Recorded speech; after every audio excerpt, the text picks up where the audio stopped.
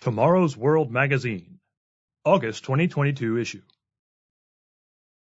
Commentary: Social Influence and God's Wisdom by Jonathan McNair.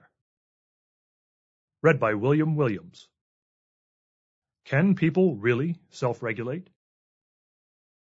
Article begins.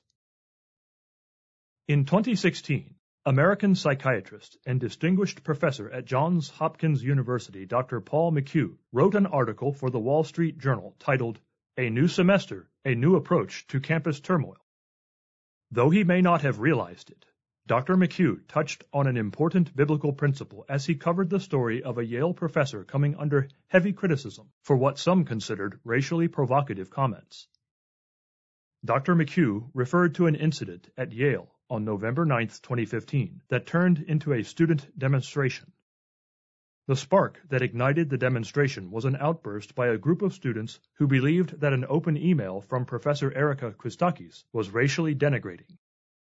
In her email, she had suggested that Yale's, quote, recent admonishments about Halloween costumes, cultural appropriation, and racial insensitivity perhaps were unnecessary, since young adults are capable of deciding for themselves what to wear for Halloween, and might even learn from being a little bit obnoxious. End quote. January 10, 2016.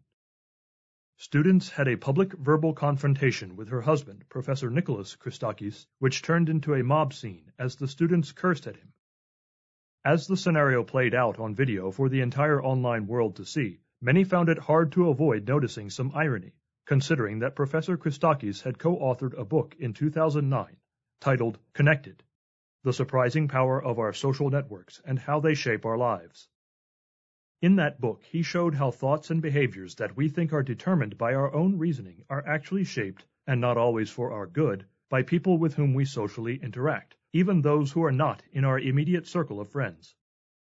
He used studies, including a renowned project from Framingham, Massachusetts, involving more than 5,000 individuals, to show that the social cluster, quote-unquote, of relationships that forms the fabric of our life profoundly influences thinking and behavior. In other words, he found that there was a social contagion, quote-unquote, that happens whereby our norms are cemented in us through the influence of those around us. Specifically, he asserted that we are influenced not only by our friends, but also the friends of our friends. Understanding this principle directs the approach toward helping people caught up in alcohol or drug addiction, for example. Dr. McHugh wrote that he teaches psychiatrists to manage alcoholic patients by encouraging them to attend 90 meetings of Alcoholics Anonymous in 90 days, in order to help them internalize abstinence from alcohol as a norm. Subhead: The Company We Keep. For students of the Bible, this is not new wisdom. For example, Psalm 1 verse 1 says, "Blessed is the man who walks not in the counsel of the ungodly, nor stands in the path of sinners, nor sits in the seat of the scornful." In Proverbs 13 verse 20 we read, "He who walks with wise men will be wise, but the companion of fools will be destroyed." And we are told in the New Testament, "Do not be deceived, evil company corrupts good habits." 1 Corinthians chapter 15 verse 33. Analysts tell us that human behavior changes to adapt to the social atmosphere we inhabit.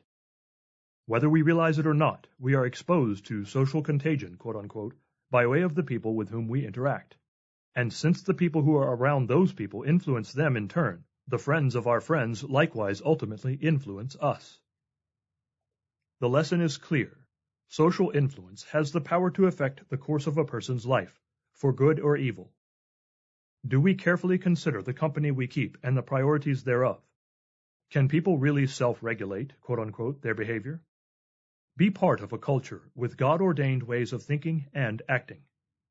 Request a free copy of What is a True Christian from the regional office nearest you, listed on page 4 of this magazine, or read it online at tomorrowsworld.org. End of article.